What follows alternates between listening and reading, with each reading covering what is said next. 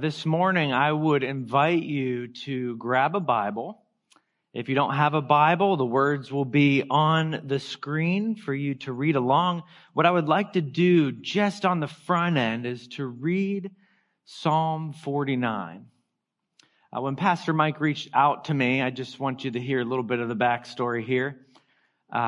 He said, hey, if you could fill in, that would be great. I was very excited to do that. I see Mike as a trustworthy brother who handles the scriptures incredibly well. So I want you to hear that from me. I watched a few of his prior sermons, but before I watched some of his prior sermons, I'd already landed on this text. I've filled in for some other churches within our district, and for a period of time, I've just been going through the Psalms, and this is just where I'm at as I prepare and jump in. A lot of times when you jump into a local body, it's hard to think, where should I go if they don't have a text for me? And so this is what I want you to hear from me this morning, is that we're going to go where the Spirit has guided us to go. Just based off of going through the Psalms, chapter by chapter.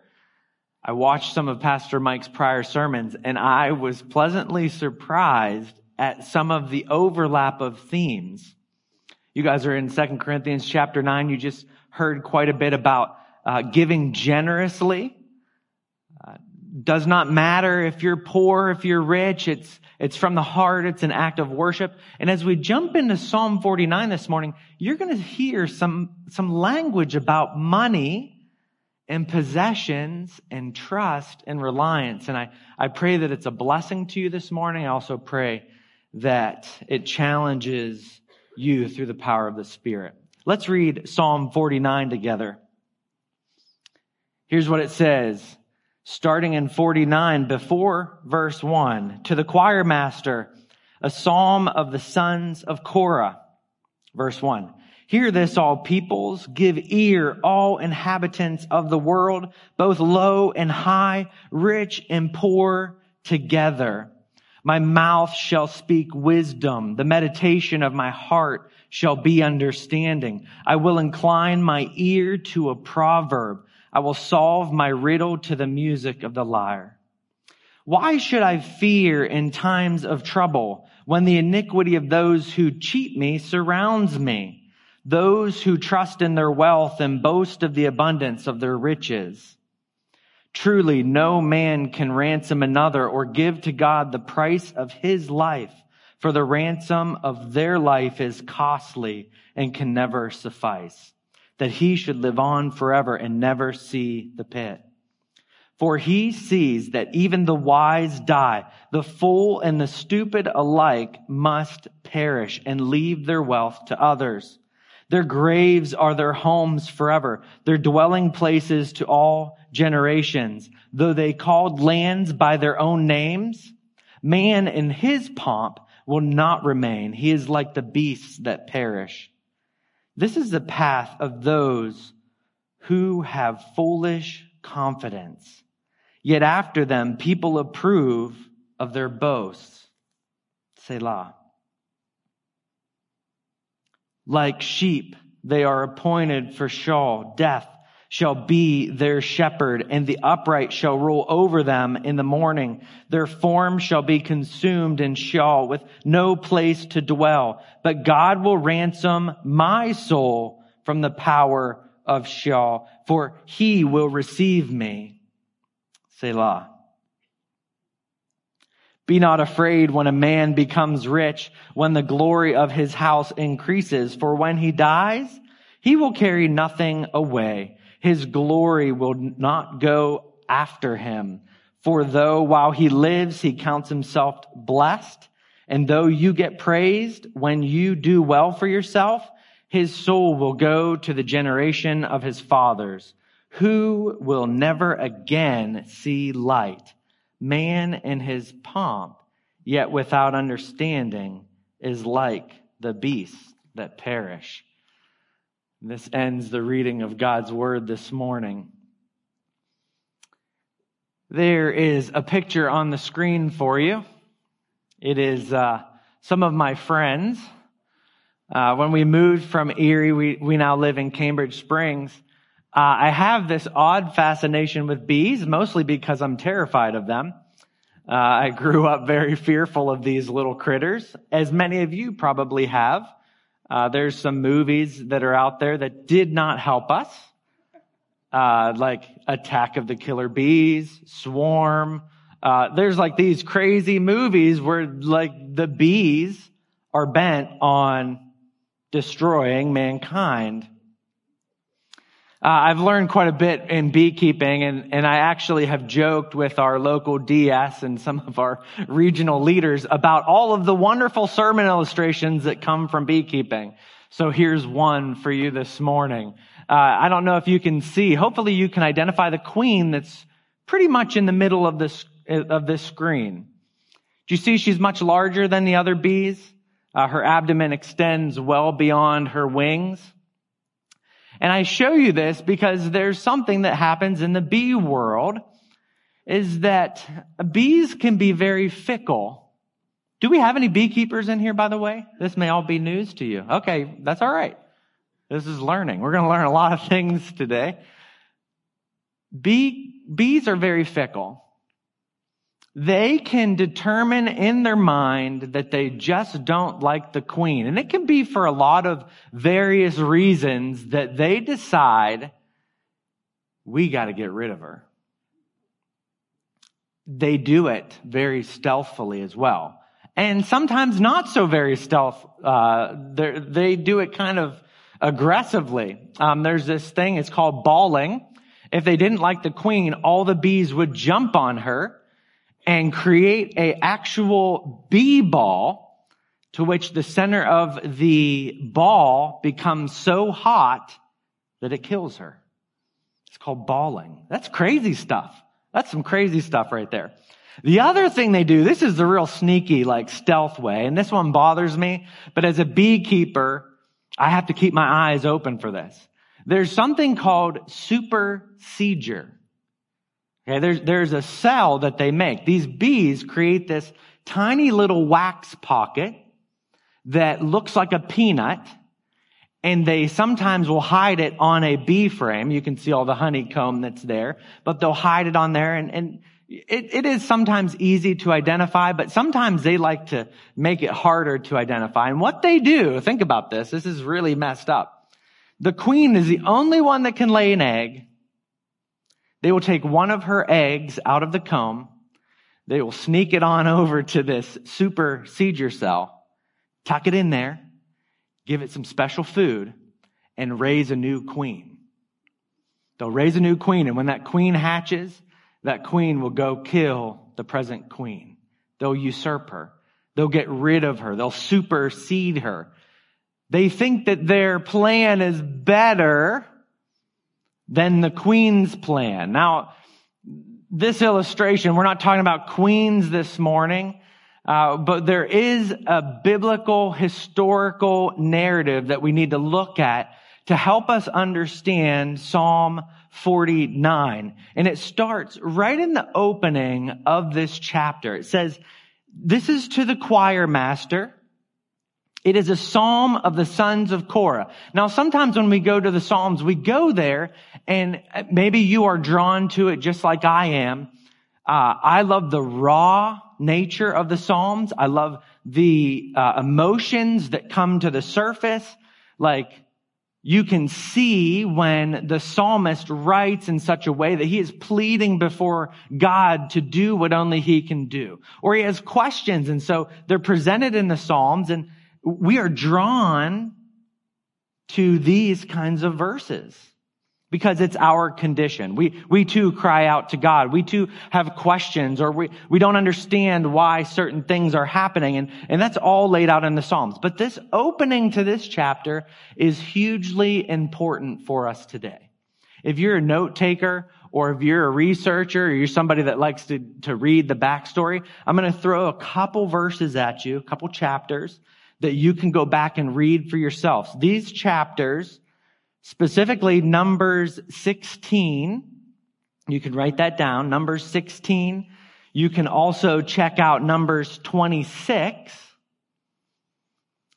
These are chapters that help us understand who these sons of Korah are. I think it's incredibly important for us to know who writes this psalm. The language that we read is very particular to their personal experience, to something they encountered, something they heard growing up, something that they maybe lived. And so we need to understand that first as we dive in to this text. This is what it says in Numbers 16. Korah, the father of these sons, he's the man that, maybe this will jog your memory a little bit. He was swallowed up by the earth with 250 other men.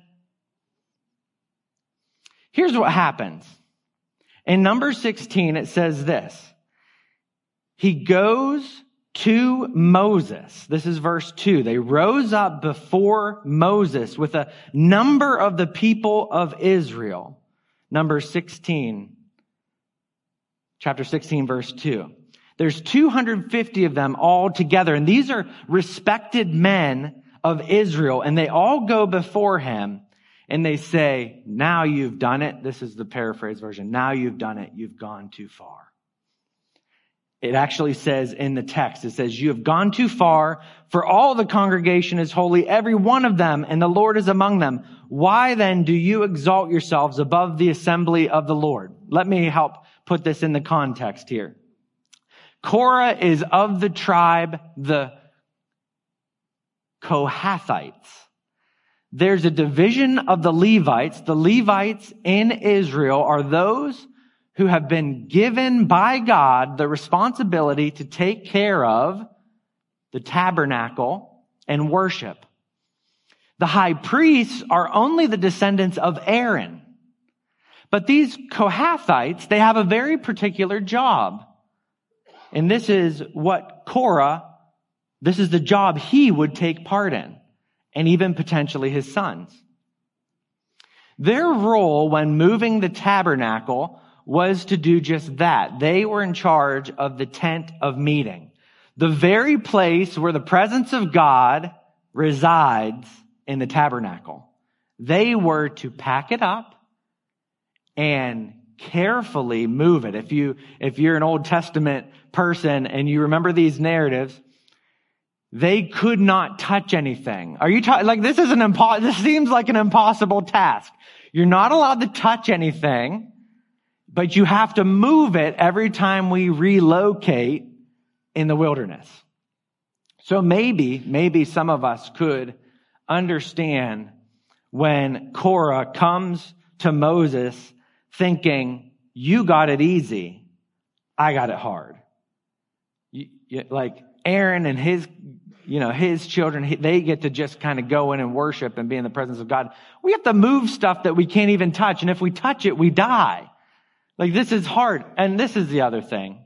Out of the 3 divisions of the Levites, the other 2 groups, they are the Gershonites and the Merarites. They get to use carts. They can pack their stuff up. They can touch it. They fold it up. They put it in the cart and they just take it to where they need to go. And they can kind of stroll along pulling their carts. Then you got these Kohathites that are using poles. They have to wrap everything. They can't really touch it because it's pending their death if they do. It just seems unreasonable. Korah comes to this place in his life where he's ready to usurp those God has placed in authority over him. He's ready to create the supersedure cell. He has a better plan than what God's plan is. He's going to do it however he has to. And the way that he does it, I said that b-balling. He grabs a bunch of other people to go for the attack. He brings a group with him. He convinces them that, hey, my plan is better than God's plan. We deserve more. We've had it too rough. It's been too hard on us. We deserve something better. We should have their role. Maybe we could switch for a while. Maybe they could try to carry stuff with poles and not touch it. So if you read in Numbers 16, that is what happens. Moses tells him, bring all of your people, come before the congregation, come before everyone, burn your incense, and we will let God decide who is his, who God wants to be in leadership to oversee the people. We'll let God decide. And in these verses, they are swallowed up. The ground opens and God displays fully his power and his righteousness and his holiness against the rebellion that just occurred.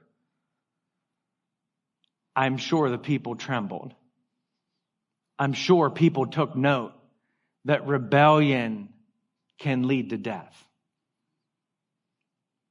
So what it says in Numbers 26, which is really helpful for us, because you're probably wondering, there's 250 people with Korah, but where are these sons of Korah from? The end, or chapter 26, verse 11, it says this, but the sons of Korah did not die. The Lord was gracious and he spared them. This was their experience. Their father had been swallowed up because of his rebellion and his leading others into rebellion. These sons of Korah, they have written actually 11 of the Psalms. I won't give all of those to you today, but if you Facebook me or shoot me an email, I can give you all those Psalms that they've written. In the language in these Psalms, you're going to hear particular language and references that sounds like these are people who realize rebellion equals death. And they realize how necessary it is to trust the living God. They have seen some things and experienced some things that have led them to this place where when they write, some of their prior experiences coming out on the pages. So here we are. Psalm 49. Let's look at our first point together. And the first point is this: the Father gives understanding from the Word. We see it all through the New Testament text that the Word is how we receive life. The Word is what opens our eyes to understand who God is and his good plan through Jesus Christ on the cross. The Word illuminates. We gather understanding from the Word, but look how this psalm in particular starts at the very beginning. Verse 1, hear this, all peoples. Now, this is interesting. This is interesting because this word, hear this, there's one other time we have this particular word and it's used, and it's in Deuteronomy 6:4. Hopefully that rings a bell to you. It's the Shema. It's the call to Israel. This is a call to Israel to have faith in the one true God. Teach your children. Pass it to the next generation. Hear this, O Israel. The Lord our God is one.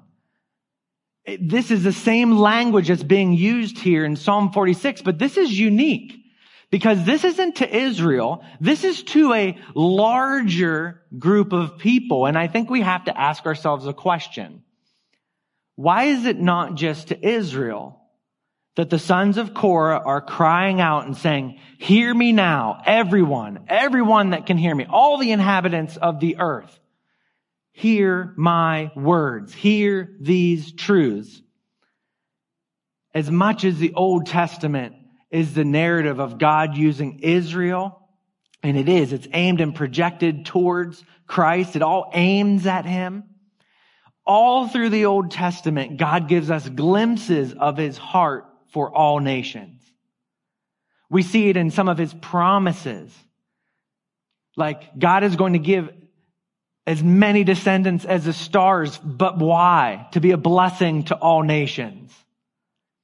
There's these glimpses of God's heart for the world. And I think we see it here that the sons of Korah are expressing to all peoples, we want you to have understanding from these words. We want you to know the one true living God. And they give this diverse and broad brushstroke. You can see it not just in verse 1, give ear, all inhabitants of the earth. Then it goes both low and high, rich and poor together. This is spanning everyone. Everyone needs to hear the good news that comes from God through Jesus Christ. So what exactly is also, what do we have that's presented here in these opening verses? Well, we do have the question that is presented to us. And this is a very interesting question. I don't know if it is to you or not, but the question is this. Verse 5, why should I fear in times of trouble when the iniquity of those who cheat me surrounds me? Those who trust in their wealth and boast of the abundance of their riches. Now, it's very possible that they are talking about earthly riches. I mean, it's highly likely that they're talking about earthly riches. There are many riches beyond earthly riches. As believers, we're very aware of that. That you can be really wealthy with material possessions. Many of you are rich in wisdom. Like God has so blessed you and you're wise and you have discernment. Many of you are rich in family and friends. There's all these different ways we can be rich. This really is talking about the dilemma is this. Let's boil the dilemma down. Why in the world would a heathen or somebody that's against God prosper? This feels out of whack. That's kind of the question that's being proposed here is there's people that trust in their wealth and they are flourishing. Everything appears right for them. It looks like everything falls into place for them. That bothers me. I think that is generally what they're proposing here is that sometimes when we look at the world, think about 2021 right now as we sit, when we look at our world, we think things are a little out of balance here. With COVID. With political parties. With world powers. It feels like things are out of whack. Why could they flourish? And why could these things prosper? Why are they present? This does bother me. But here's what we need to settle on this morning. We must go to the Word for understanding. Even as we look at our world and things seem out of whack, just like it did to the sons of Korah, things were out of place. We must go to the Word. And this is what it says in Proverbs 9 through 10. Give instruction to a wise man and he will be still wiser. Teach a righteous man and he will increase in learning. The fear of the Lord is the beginning of wisdom and the knowledge of the Holy One is insight. We must go to the Word to gain this understanding for how to navigate through these difficult circumstances in life. And you wonder, is that what's going on with Korah when he is before Moses? He thinks things are out of whack, except this is the problem. Korah doesn't go to God to sort this out. He doesn't go to Moses and say, let's pray about this. Let's sort this out. Can we talk in private? I feel like things are out of whack, he decides to do it in his own strength. He trusted his own intelligence and his own ideas, and he led this rebellion. Here's our next point for this morning. The next one is this: Christ offers life through the Word. Verse 7 through 13, they are the heart, I believe, the heart of this chapter, because we are presented with this idea. We're presented that truly no man can ransom another. Do you know what this tells me? It even says that the cost is too high. This is what it tells me. It tells me that you are so incredibly valuable. You have worth because you have been made in the image of God. No one could ever pay for your life properly? It seems like that would be difficult. Think about all the atrocities that have occurred in our world. And we've heard the chatter of this even in our society. Retributions. Like payback, right? Like let's pay the ransom. This is the idea here in this text. A ransom must be paid. And it's too costly for us, even for one person. Think about all of the atrocities that we have experienced, not just in our nation, but around the world. We're talking slavery and human trafficking and all of these things, wars, and there's a lot. How do you put a financial number on that? Can you? Every human life is valuable. You can see in verse 13, it says this: there are people who take a path that will lead them to this Sheol, this pit.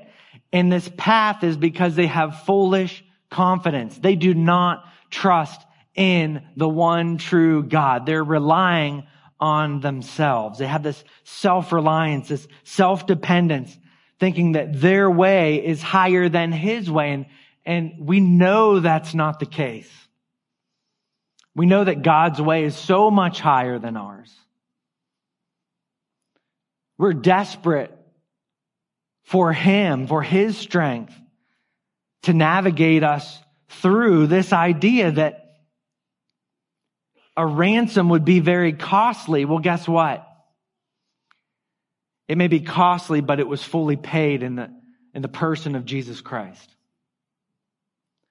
We're not just talking one person's life paid for by Jesus' blood. We're talking many, all whom God calls to Himself, have been paid for by the blood of Jesus. Our sin is costly. Rebellion is costly against the living God, just like it was for Korah and the 250 others that went with him into the pit. Do you catch that language? They were swallowed up by the pit. They were confident in themselves. Their rebellion led to their demise. Your rebellion will lead to your demise if you are not in Jesus Christ. Your sin is costly. There's only one who can save you. There's only one who can ransom you. This is what it says in 1 Peter 1:18-19. Knowing that you were ransomed from the futile ways inherited from your forefathers, not with perishable things such as silver and gold. There's not enough silver and gold in this world to pay for the ransom. But this is what the ransom was paid with. Here it is. But with the precious blood of Christ, like that of a lamb without blemish or spot. You were once in rebellion against the living God. You thought you had a better way to do it. When you came to Christ, when you confessed Him as Lord and Savior, the ransom was fully paid at the cross of Jesus. Look at verse 14. This is a hard truth. And if you're not following after Jesus this morning, I want you to perk up for just a minute. Like sheep, they are appointed for Sheol. Death shall be their shepherd. You will have a shepherd. It can be Christ or it can be death. Think about the stark contrast between the two here.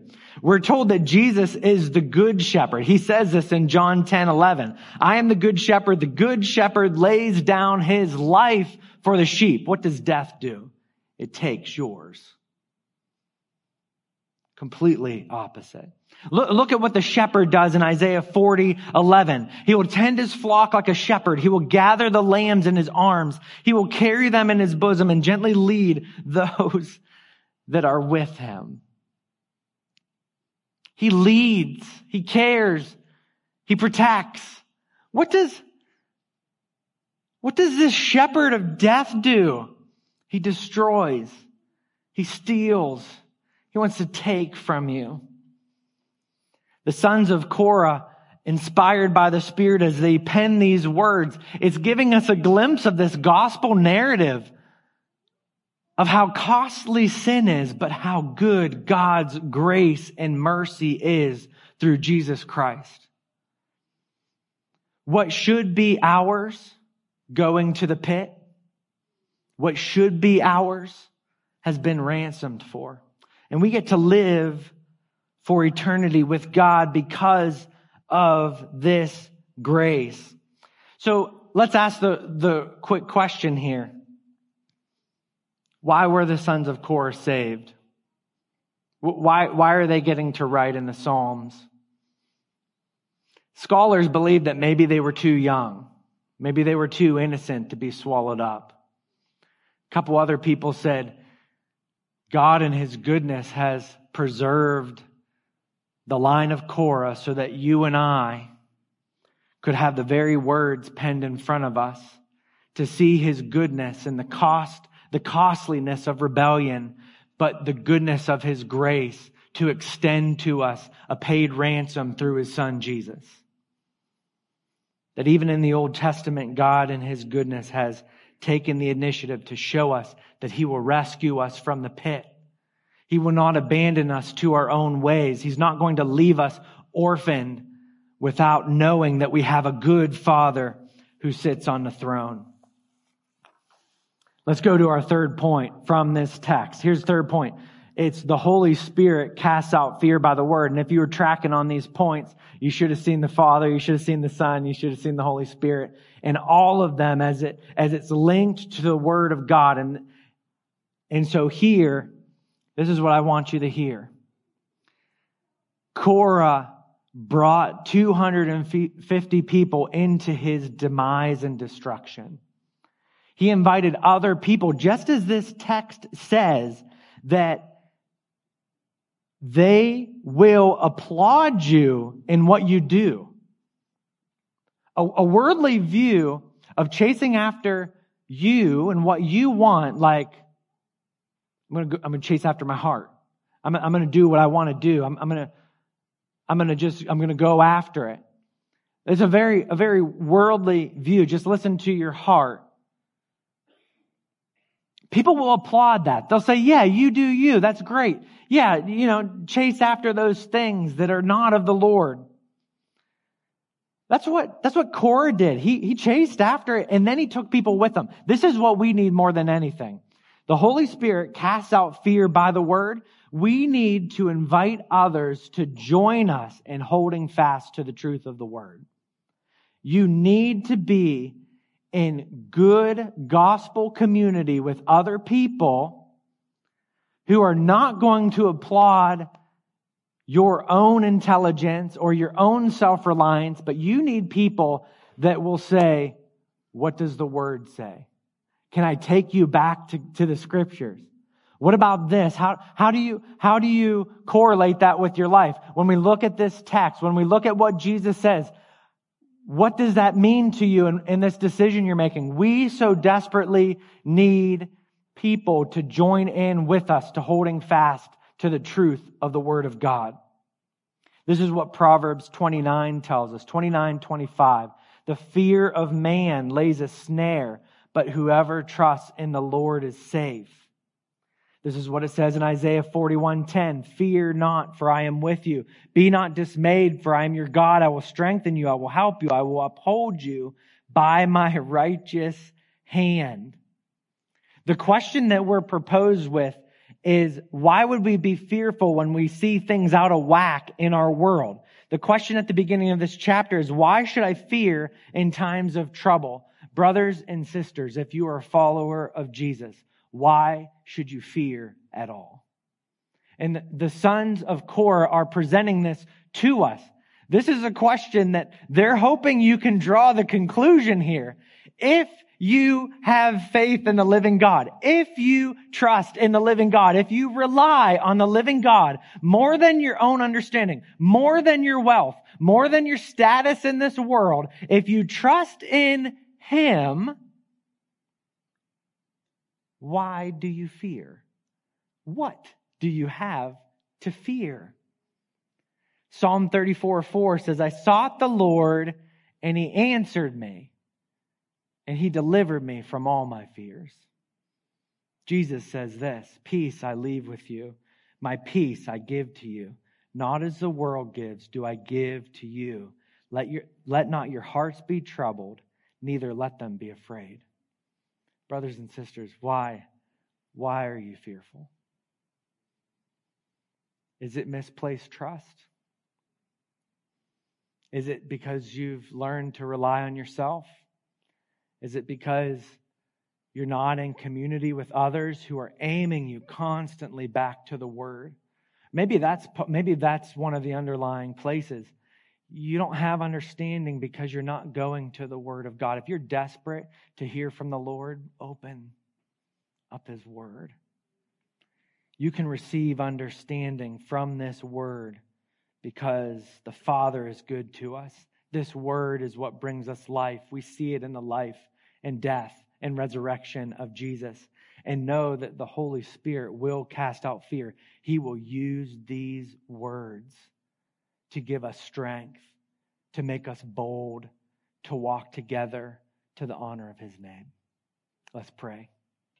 Father, you have been so good to us, to show us through your word how you are everything that we need. You have saved us from the pit. You have done it through Jesus. Praise your name. The ransom has been paid. Oh God, if there's anyone here, if there's anyone whose shepherd is death, would their eyes be opened today? Would they turn to you, our living hope, Jesus Christ? We pray that in your name.